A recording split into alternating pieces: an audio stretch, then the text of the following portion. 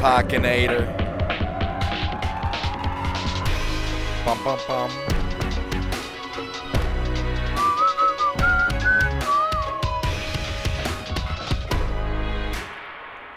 As expected, to absolutely nobody's surprise, the first round of matches in, let's call it Eagles group. What do we call a group like that?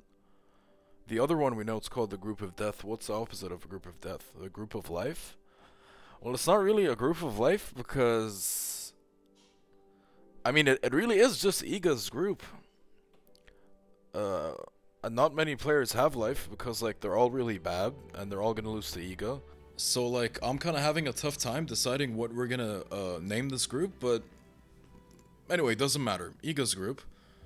Yesterday the first round of matches, and like I said, to absolutely nobody's surprise, both matches in straight sets, low quality from every player not named Iga. We're gonna start with that match, Iga Kasatkina, and then we're gonna talk about Kara Garcia versus Coco Gauff. Okay. Um, Iga beat Kasatkina for the fifth time this season. Now 5-1. That one meeting was last year. Kasatkina won on grass, like we talked about yesterday. Fifth win for Iga over Kasatkina. Um, Honestly, Iga played good, not great. And Kasatkina, considering that she is Kasatkina, uh, I mean, honestly, it played pretty good. Obviously, it's a huge mismatch. Iga Kasatkina. Everything Kasatkina can do, Iga can do better. Some of Kasatkina's biggest strengths: good anticipation, finding angles, being able to sort of dictate play, change direction, things like that. Iga can do all of those things, but better. Um, Honestly, Kasatkina, as far as serving went, not too bad. Both first serves and second serves, not too bad. Iga, simply put, is just better. She beat her 6-2, 6-3. Broke her three times total. But other than that, for the most part, I don't think Kasatkina played too poorly, and I think the expectation for Kasatkina is that yeah, you're gonna lose to Iga, but that holds true also for the other players in the group. So as far as the standings go and who's gonna qualify in second place after Iga for a spot in the semifinals, um, it doesn't really hurt Kasatkina's chances because they're all gonna lose. You know what I mean? So a straight sets loss, I think, for Kasatkina, for Coco Gauff, doesn't really mean anything because this result is going to be replicated across the board. And, in the grand scheme of things, they'll just uh, they'll cancel each other out. Okay, it would have been huge, however, if, she won a set, for example, if she won maybe a couple more games, maybe that has something to do with it. She only won 5 games total. Like we said yesterday, in sort of the scoring or whatever, like what do you call it? Like as far as the standings go in the group, obviously it's like matches won and lost is the first thing, and then if there are any tiebreakers, it goes sets won and then games won. So I guess every game counts, every set counts, and it goes without saying every win matters a lot. There's only 3 matches to be played. To talk about it, the group from Iga's perspective, I think the expectation for her also is that she's gonna win all of her matches. Straight sets or not, that's probably like the only thing. I feel like when it comes in this group, at least for these 3 matches, when it comes to Iga's matches, it's like, will she win in straights or in three? It's not like is she gonna win or you know what I'm saying? It's not like it's not gonna be like is she gonna win or lose? It's is she gonna win 2-0 or 2-1? That's the only thing. She's gonna get first place regardless. Um, so yeah. Kasatkina, not the worst performance ever. And obviously she should be full of hope because she doesn't have to play Iga anymore. She gets Kara Garcia and Coco Gauff. I mean, that's your reward, I guess. Iga's out the way, and actually it puts her in a favorable position playing Iga first because now, I mean, it doesn't hurt. It doesn't help. I mean, losing in straight sets. But as far as the group goes, just get that loss out the way and just try to win the next two. You know what I mean? Now, the only I wouldn't say the only, but the much more significant matches in this group, in Iga's group, are the matches that don't feature Iga. And these other players, like we said, there are three of them, and they're fighting for one spot, that second place spot. Kara Garcia did herself a huge favor yesterday, winning her match against Coco Gauff in straight sets. That's huge. 6-4, 6-3, if I recall correctly. 6-4, 6-3 over Coco Gauff. That's really good. That current standings, she's second place. As far as games went, she won 12-7 over Coco. Iga won 12-5. So at the moment, she's in second place. And honestly, just regardless of this match, I'm not being sort of influenced or giving into recency bias when I come to say this. I probably would have said this, let's say, like 3 days ago before this match. Out of the three girls in this group, honestly, Kara Garcia does stand the best chance to, let's say, take a set off Iga. I'm gonna go as far as to say maybe even beat Iga, or compete, give Iga a contest. And her result over Coco Gauff, her 6-4, 6-3 win, definitely sort of proves that. And I think now she is definitely leading the race for securing the second place. Wow, for securing that second place finish in the group, as well as her spot in the semifinals. Coco Gauff. Nobody is worried about Coco Gauff except for her dad. Literally nobody is worried about her. Safe, what does that mean? Why do you keep saying it?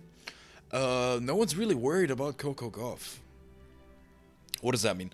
I'm a tennis player in the second round. I have Coco Gauff. I'm not worried. You know what I mean?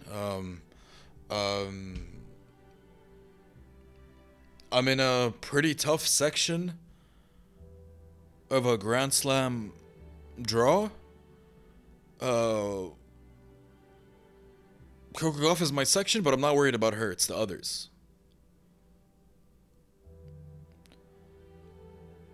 Like, if a field is competitive and it's tough and there are some names that, like, you don't want to see or you're worried about, Coco Gauff is not one of them. In other words, if there are lists of players you would want to face and wouldn't want to face, Coco Gauff would be on the list of players you would want to face. Coco Gauff would not be on the players, not be on a list of players that you wouldn't want to face. Nobody is worried about Coco Gauff except for her and her dad.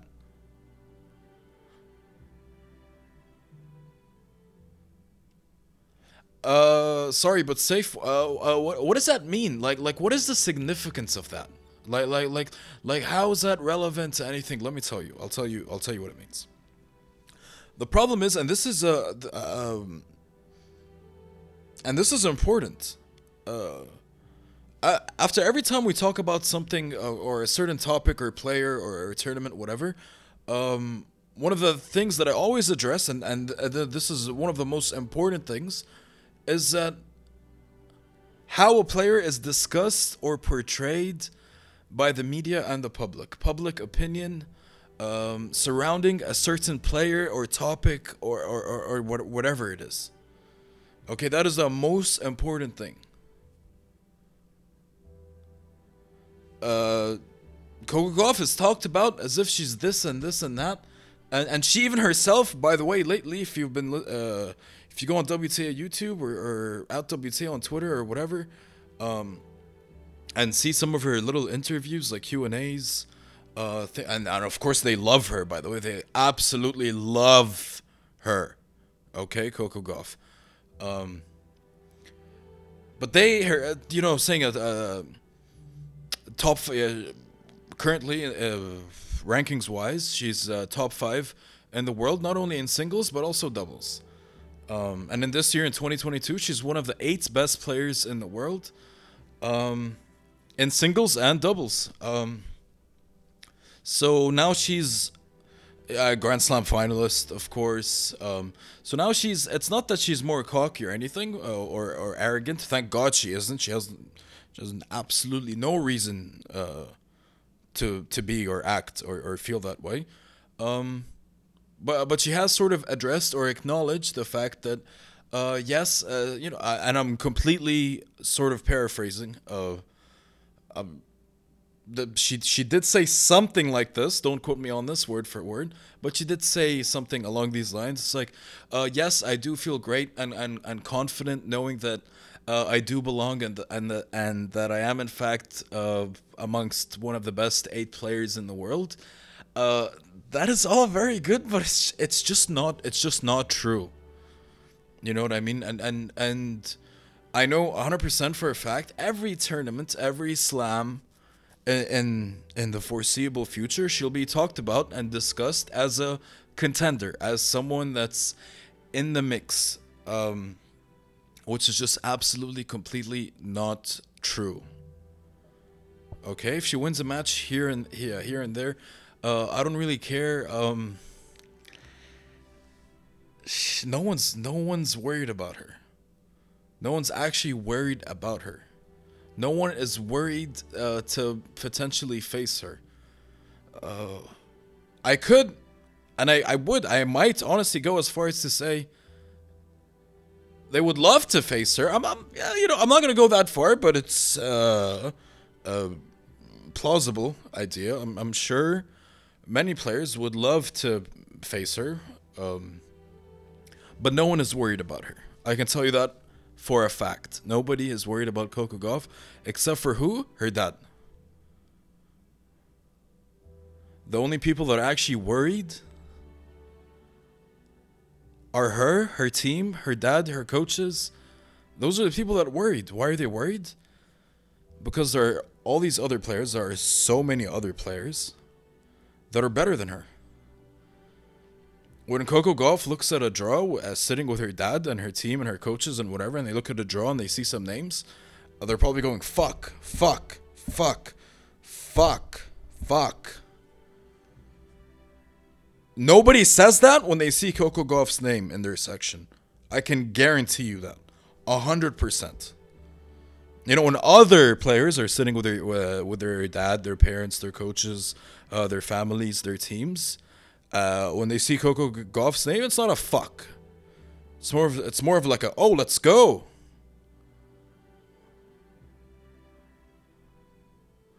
But when Coco Gauff is sitting with her dad and they're just maybe looking at a draw, looking at like an entry list or a player list, you know, the list of players that are going to be participating in a tournament that's coming up, or when for example, maybe a Grand Slam draw is released and you look at maybe who's in your half of the draw, who's in your quarter, who's in your section.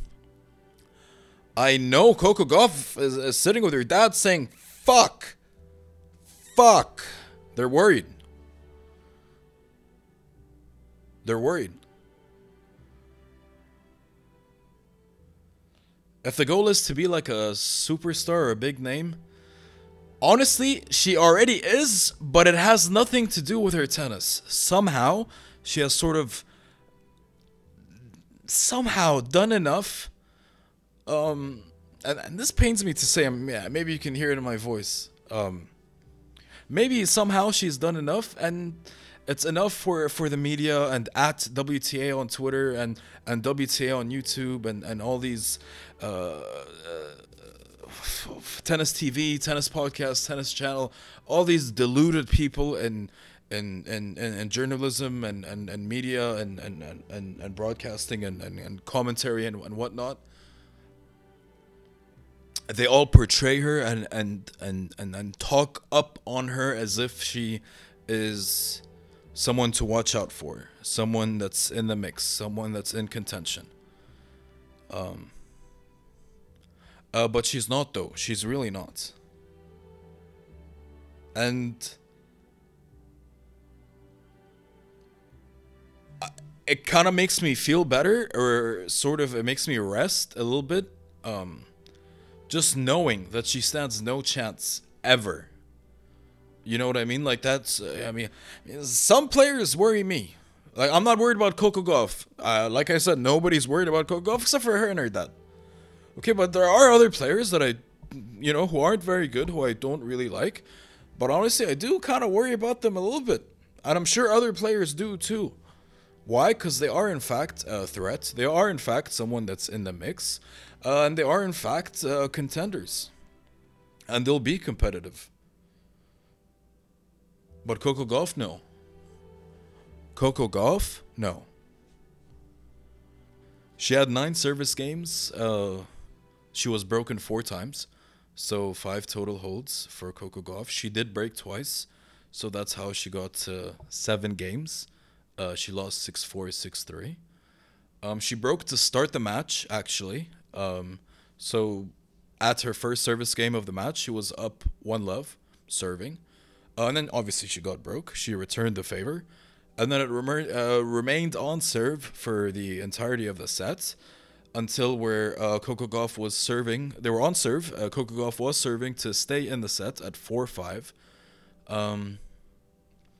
Pressure got to her. Forehand acting funny. She doesn't know how to act. She's not very good. No confidence. And she got broke for the set.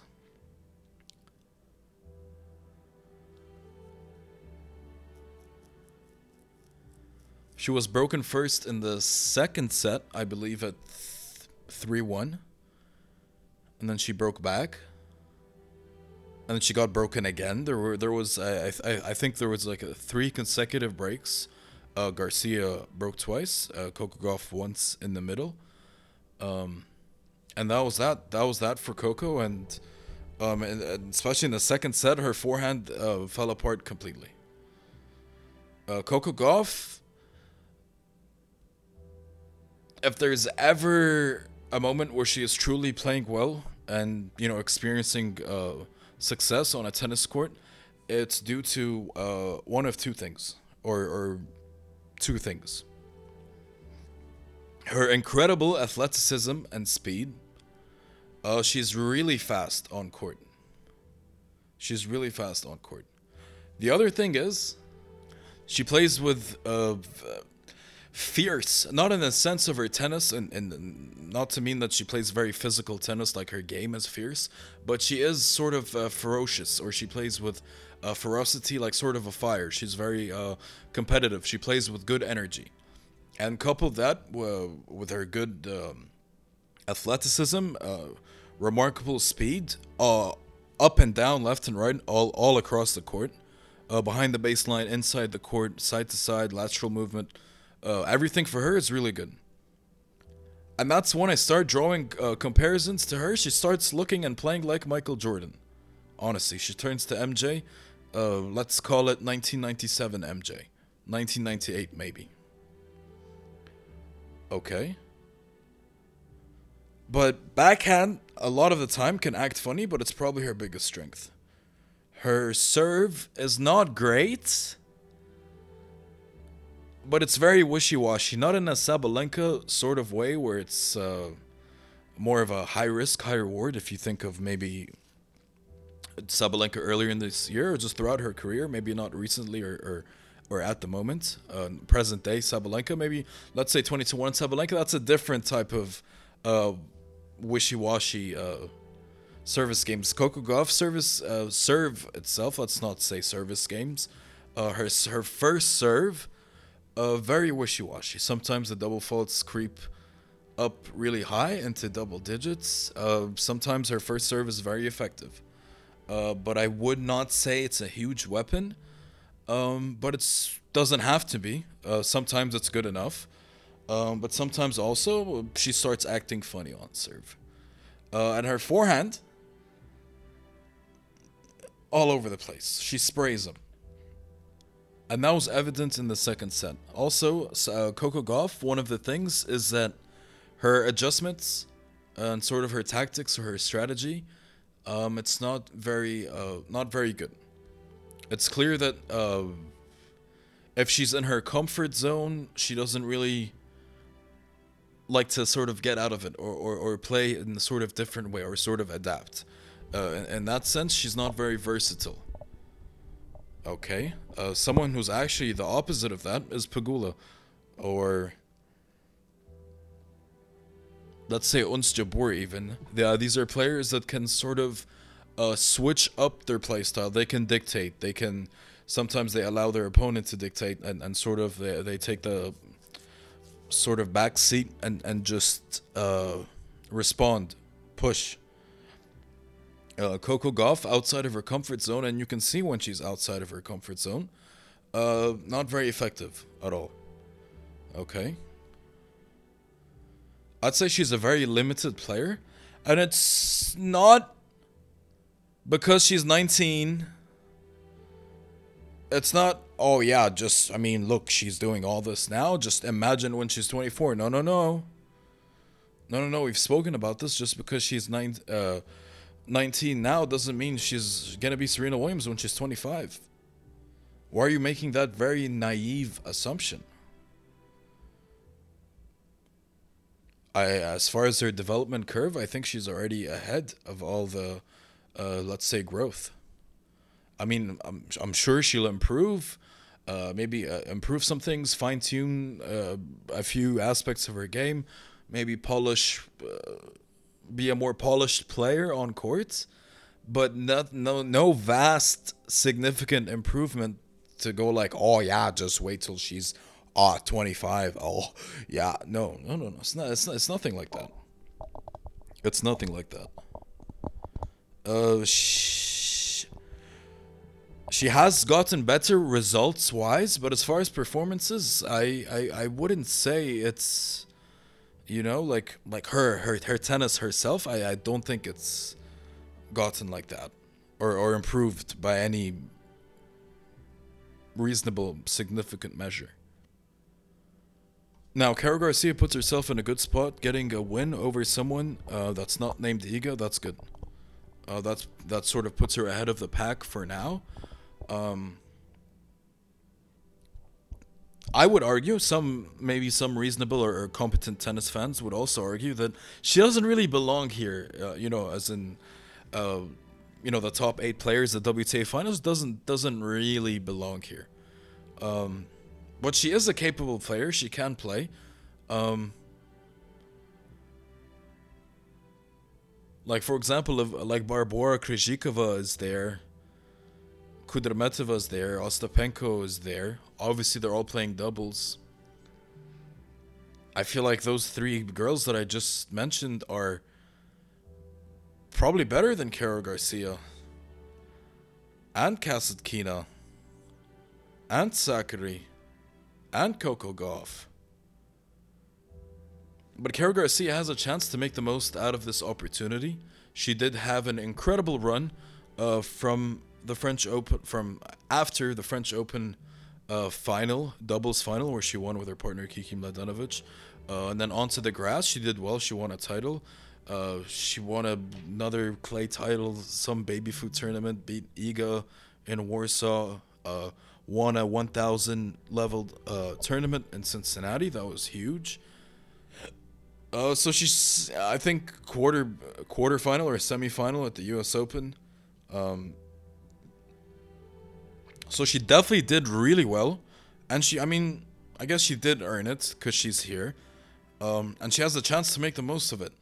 But it is sort of clear that if there's one player you won't expect to see next year at the WTA finals, I think Caro Garcia is a pretty safe bet. Maybe Maria Sakkari, maybe Coco Gauff. Those are all safe bets, but Caro Garcia, probably the safest bet out of the bunch, I would say, right? but a very good win over Coco Gauff. All she'll have to do now is beat Kasatkina. Like she doesn't even. I mean, she could beat Iga too. But I mean, all she has to do is beat Kasatkina, and she's probably through.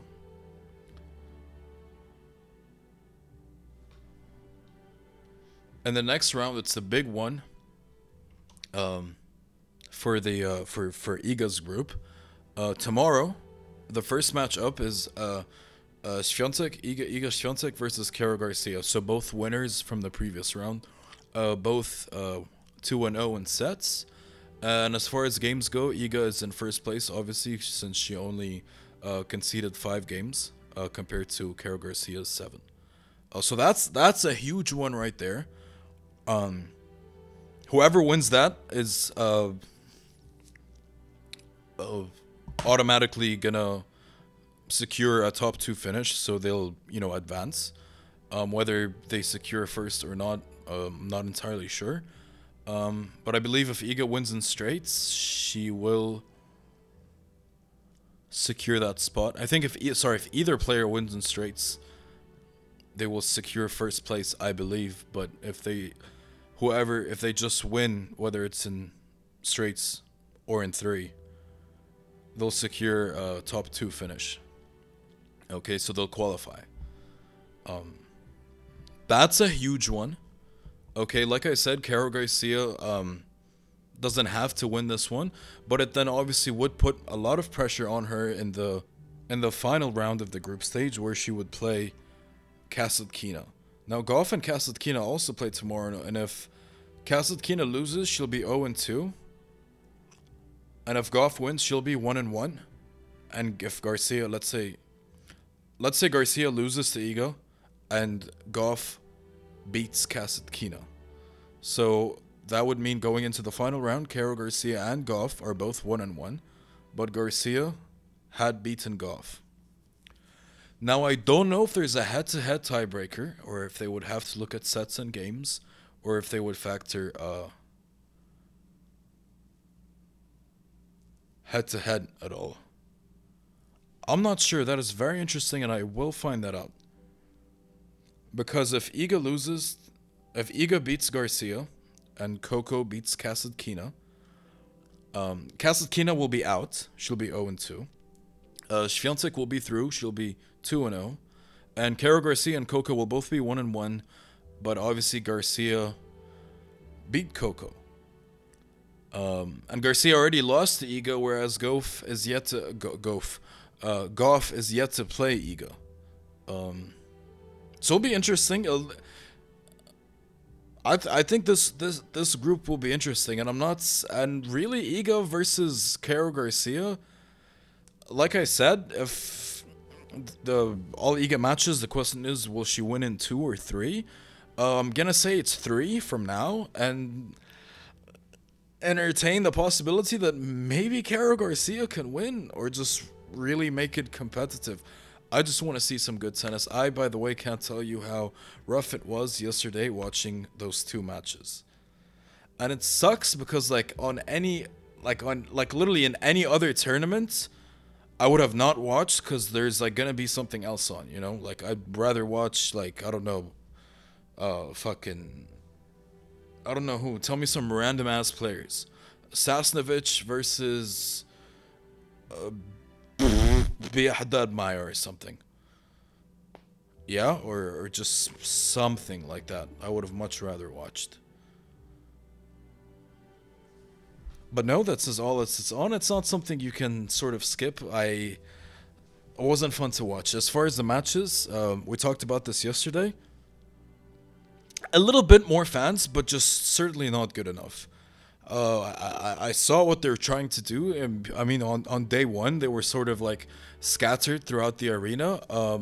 I think yesterday it was the same amount of people. It just made it look more full, or as if there were more people there, by just sitting them closer to the, like in the front rows. You know what I mean? So when you look in the camera, look, this whole row is full.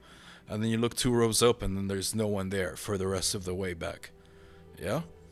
But no, and Iga, after her win, against Castakina, she said, "Yeah, I mean, since she's so playful and wonderful and just charming and charismatic and delightful, Iga, and just laughing, and every time she does an interview, sounds like she's about to cry."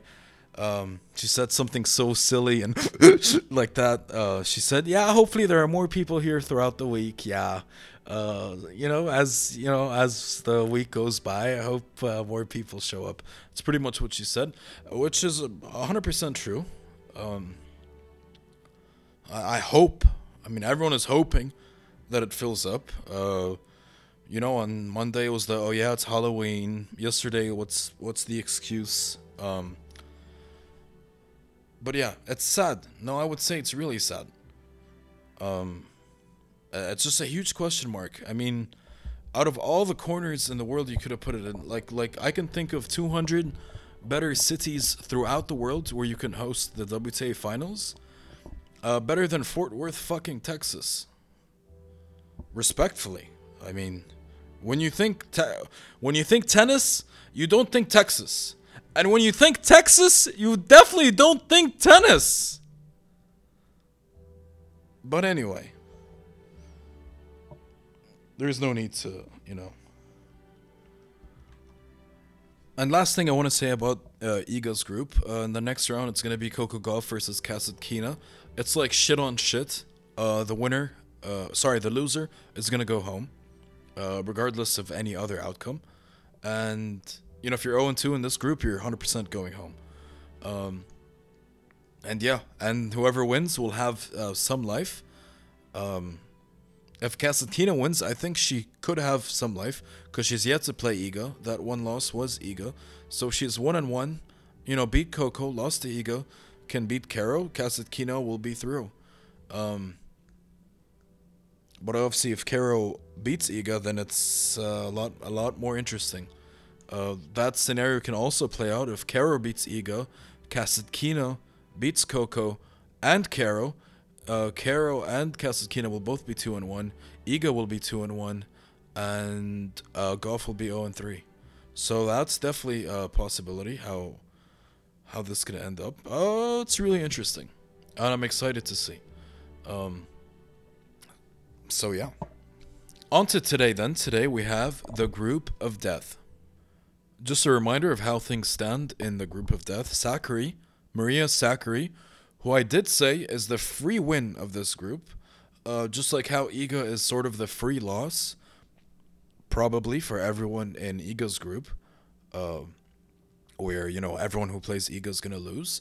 Sakkari here in the group of death was supposedly meant to be the free win. Everyone who plays against Sakkari is gonna win. Um, I think it was a very sort of fair, safe assumption to say that, oh yeah, Sakkari's gonna go 0-3 in this group. But after round one, or day one, I guess, match day one, Sakkari sits at the top of the group, uh, being the only player to win in straight sets. Sabalenka's in second. She beat Uns in 3 from a set down. Now, just a reminder of the sort of scenarios we have going into tonight's matches. If Sakkari wins in straights today again against Sabalenka, she's through.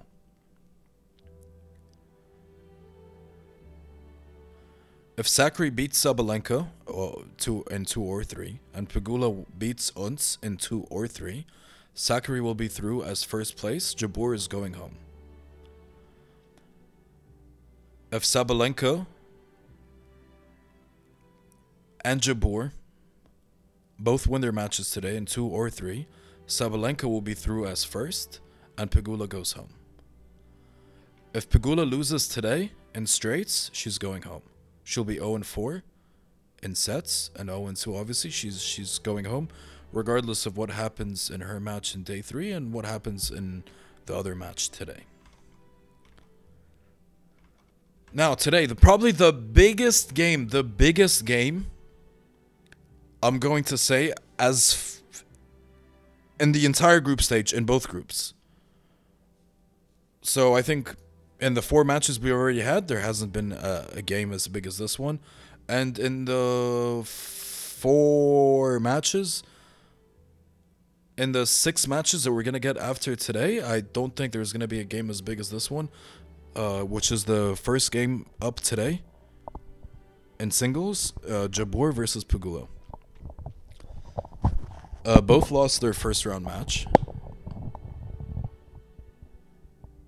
However, Pegula in straights, but that doesn't really matter because a win here is everything for both players. And depending on sort of, unless Pegula loses in the straights, depending on what happens in the other match, if you lose today, if you're Jabeur or Pegula, you're probably going to go home. If Pegula loses in the straights, 100% she's going home. But a lot to play for both players. Okay, and obviously it's, you know, in a group. It's not just like single knockout. Not only your match matters, but sometimes you need help from other players from other matches to sort of give you life, if that makes sense. But you can help yourselves if you're Jesse, Pegula, or Uns Jabeur if you win today. Not only would you be helping yourself and sort of, you know, pushing you forward and try, you know, to get a spot in the semifinals, but you'd also probably be sending a player home too, which is huge. Okay, and if you don't win, then the reverse is probably true.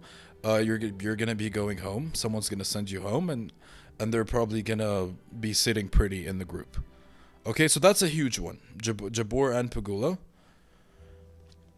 both with one loss so far. However, here's the big one. Jabeur lost to Sabalenka, which is okay. Pegula lost to Sakkari, which is not. Like, Jabeur is 0-1, but she's yet to play Sakkari. So you can say that, let's just assume Sakkari is still a free win. That means Jabeur is sitting 1-1. All she has to do is beat Pegula and she's through. Pegula, I think, is in a bit more trouble, in a bit of a stickier situation, because she has no free win. She has Jabeur today and Sabalenka next round. That is not easy, and she has to win both. She absolutely, positively has to win both to secure a spot in the semifinal, which is huge.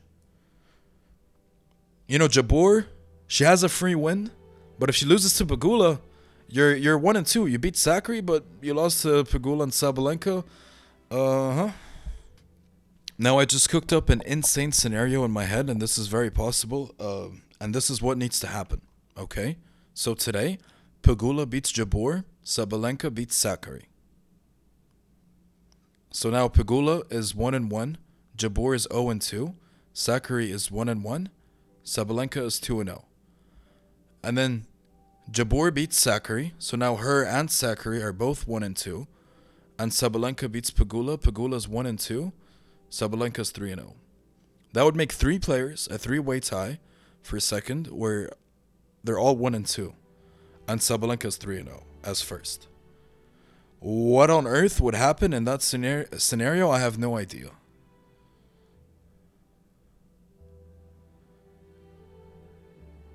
Absolutely no idea. I think it would come down to sets or something. If there's a 3-way tie, you can't just do head-to-head. It'll come down to sets and then games, possibly. That is incredible. I'll repeat it. This is what needs to happen. Final sort of scores and the standings. Sabalenka is 3-0. Everyone else is 1-2. This is what needs to happen. Pegula gets her only win today against Jabeur. Which would make her 1-1. Jabeur would go 0-2. Sabalenka beats Sakkari. Sabalenka goes 2-0. Sakkari now 1-1. And then in the final round, Jabeur beats Sakkari. Jabeur obviously 0-2, losing to Pegula and Sabalenka. She beats Sakkari. Now she's 1-2. Sakkari's 1-2. Beat Pegula. Lost to Sabalenka and Jabeur. She's 1-2. Jabeur's 1-2. Sabalenka beats Pegula. Pegula is 1-2. Sabalenka is 3-0. Pegula's 1 win against Uns Jabeur. Lost to Sakkari and Sabalenka. That is insane. That is absolutely insane. And I will definitely come down to sets because you can't do a head-to-head tiebreaker for three people. Who are 1 and 2 for one spot. So that is absolute madness, and but it has to happen exactly like that. So today, for this to be possible, today Pagula wins, Sabalenka win. Now that's just some fun sort of having some fun with like fucking math or whatever scenarios, implications, what's possible, what needs to happen, what could happen, things like that. But these are not predictions or anything like that. It's just saying what would happen if this happens. Okay? Now to talk about the matchups today, not sort of the implications or the scenario, but the actual matches, and so far what we've seen after one match from each player. Um, just a reminder, and this is my God, will this fuck her? Pegula lost to Sakura in straights. Okay, and Pegula was not enjoying herself, not comfortable on court. Obviously, was fantastic the last week and the previous week, Guadalajara and then San Diego. I guess 2 weeks, 3 weeks ago. But this is what she said in sort of the press conference that she had. She also played doubles later, by the way. After her match against Sakari, where she lost, she played doubles with Coco Gauff, and she lost also. So this is what she said. She said, "It's been a long day, a tough day. Hard to take 2 Ls. I think I'll bounce back okay. I'm disappointed I lost, but I played pretty well. It was a high-level match. Maria played well. I don't think it's a negative. Hopefully I can reset and play as well on Wednesday." Pegula said this about the courts. She said, "It's slow and it bounces really low. It's not bad, it's just very slow. I think it definitely caters to players who want more time. Historically, Maria beats me on slow courts and I usually beat her on fast courts." Wow. It definitely plays a part in each player's dynamic. This all makes sense if you watch the match. Pegula was really struggling with a lot of different balls and bounces. It led to sort of her not being able to focus. She was getting frustrated, throwing her arms up, bitching about funny balls and bounces to her coach. Wasn't really enjoying herself, and quite naturally, she didn't play very well. I mean, she lost to Maria Sakkari. That should go without saying. Pegula really needs a win today. Like I said in our little fun mumbo jumbo whatever scenario stuff. In order for any of that to happen, first thing, Pegula beats Jabor. Because in our little activity there, that's the only win she gets. Okay. And Sabalenka beats Sakkari, and then it's alive. Pegula, like I said, plays Jabor today, and then Sabalenka.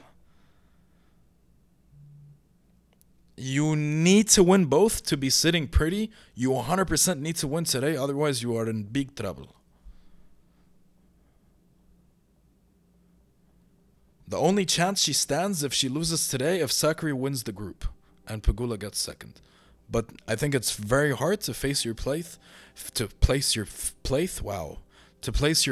in the hands, or the racket rather, of Maria Sakkari. Okay, this little mumbo jumbo bumbo activity I think would still be possible, where Sakkari is the one that goes 3-0 and everyone else goes 1-2. That would also be possible, by the way. It doesn't necessarily have to be Sabalenka the one to. Now, that was Pegula. She didn't play too bad. She had, like I talked about yesterday, she had some really big moments, really clutch moments. She played some big points really, really well, showed amazing courage and sort of clutchness. Is that even a word? I don't know, but there were some moments of brilliance. However, there were too many sort of pressure points, and she put herself in too many sticky situations where at the end it was just too much to sort of overcome. She lost in straight sets to Maria Sakkari, both tie breaks. That's rough. And then she lost a doubles match later that day with Coco Gauff, and that surely didn't help. Okay. Ons Jabeur, I must say, played really, really well despite no form, rhythm, or anything like that. Things that she, historically really depends on. Okay. Played against Sabalenka, who, you know, at the end of the day, is Sabalenka. I know lately that's sort of been like, you know what I mean. But it's Sabalenka still. Okay, and really both players played great. It was a really close, high level, competitive match. 3 sets. All of them were relatively close. Second set tiebreak, and then Sabalenka at the end 7-5. So Jabeur shouldn't be discouraged. The result is probably discouraging for her, but as far as Ons Jabeur goes, her performance is something that should encourage her. Moving forward. It's okay, and I'm sure now she can count, or she sort of should be happy to count and rely on Sabalenka to sort of clear the rest of the way, and Jabeur takes second place. Okay, that would be sort of the scenario that would have to play out. Okay, because if Jabeur wins today, she's 1-1, and Pegula's 0-2. If Sabalenka beats Sakari, Sabalenka 2-0, Sakari 1-1, and Ons is also 1-1, and then that would mean Pegula's already went home, and then all Jabeur would have to be is beat Sakari. I think that's possible. Okay, so who's gonna win? I'm not gonna say who. I know who, or no, I don't. I don't know who's gonna win, but I know what I'm saying for my pick. I think it's like I said, it's a pick'em. Each player is -110. Absolutely correct. I think that's a perfect line. Pegula Ons Jabeur definitely is 100% a 50-50. Which way it's gonna go? It's anybody's guess, really. Okay.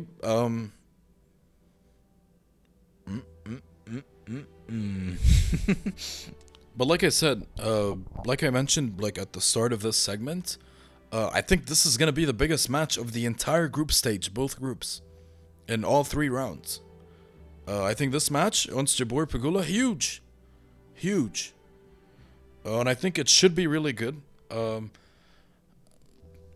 And I just look forward to it. I think it's gonna be a great match. Who's gonna win? And if you send me a DM on Twitter, I'll tell you. It makes it that much more interesting that both of these girls are 0-1, and both of them really do need a win to sort of get it going here. Okay, but obviously Uns is sitting a little bit prettier because she's yet to play Sakari. Pegula, man, oh man, 0-1 and having already played Sakari. The rest of the way for her, like I said, Jabeur today, and then Sabalenka on Friday. Ay. Now, obviously, that means the other match, Sakari, Sabalenka, both players are sitting at 1-0. Sakari ahead with a straight sets win, 2-0. Sabalenka 2-1, played Uns, probably the toughest player in the group. This is what Sabalenka had to say after her win against Uns. From a set down, by the way. She said, "The level was super high. Even though I lost the first set, I was able to win this match. This season, if I was losing the first set, I was losing the match. Playing world number 2, losing the first set, and still fighting through it, that's why it's the biggest win of the season for me." Sabalenka's words. Arina Sabalenka's win over Ons Jabeur was her first top 10 win on hard courts since defeating Iga in last year's WTA finals. It was also her first top 2 win on a hard court since beating Ash Barty in China in 2019. Definitely, honestly, the biggest win of Arina Sabalenka's season. Now, that's not saying much because really hasn't been a good season for her, and all of the potentially big wins she could have had, in all of the big matches, she ended up losing them. And this was a huge one, world number two. Ons Jabeur, the second best player in the world this year, also, in terms of the race. Iga won Ons too. It's coincidentally that's also their world rankings at the moment. Iga won Ons too, and this is a huge win for Sabalenka in the group of death. Not only you get a win in the group of death, but you also beat the best player, the world number two, in the group of death. So that is amazing. Now you play, now you get your free win. And this is amazing. And then she's sitting 2-0 in the group. Come on, this is everything that Sabalenka needs. And it can happen. And it's actually, I'm not going to say it can happen, it is happening. It is happening. It's been a rough season. She has a chance to... Notice, by the way, how I changed my tone talking about Sabalenka from 3 days ago. Now I'm back in. That's her, man. That's Sabalenka. She sucks you in. That's the story of being a Sabalenka fan. You think, no. You watch her play 1 week, one tournament, you're like, no, man, I'm done with this. No more Sabalenka. I'm done with this girl. She sucks. She's horrible. She's a mess. I've had enough. And then you see her play the next week and you're like, oh, man, that's Sabalenka. That's my girl. That right there is who she is. This is who Aryna Sabalenka is. Let's go. This is her. This tournament right here, this is her tournament. And that's how it goes, just that quickly. Now watch her lose to Sakkari today. And that's the thing, I'm glad I brought that up because that's been the story of her entire season. She has had some good sort of encouraging, inspired performances this year, but the problem is she hasn't been able to, follow them up with an equally inspiring performance. She's had struggles stringing wins together throughout the season. No titles this season. I think played a couple of finals, lost both. Then Bosch lost to Katarina Alexandrova, and there was another one too. I think maybe not. But I think there was another one. Can't think of it. But no, this is good. This is good. You collect your free win today. You're 2-0, head of the group. No one else will be. Can be 2-0 if you win today. And let's fucking go, right? Prove that Sakkari is in fact the free win of the group, and Pegula's the one that slipped up and missed her opportunity. And prove that you are in fact the best player in this group, and cement yourself as first place in the group going into the final round. Now here is where we can have a big problem. This is where we can have a big problem. If Sakkari wins today, she's 2-0 and probably through. And Sabalenka will play against Pegula, and then Sabalenka can go from this very promising, encouraging position, 1-0, beating Ons, about to play Sakkari, to 1-2. Follow up the huge win, your biggest win of the season against Ons, lose to Sakkari. And depending on what Pegula does against Ons, you'll have to face Pegula next, which isn't an easy match. And this can go from 1-0 and you're about to play Sakkari, so that's 2-0, to 1-2. And you don't make the semis. So that for me right there is a crazy one. Okay.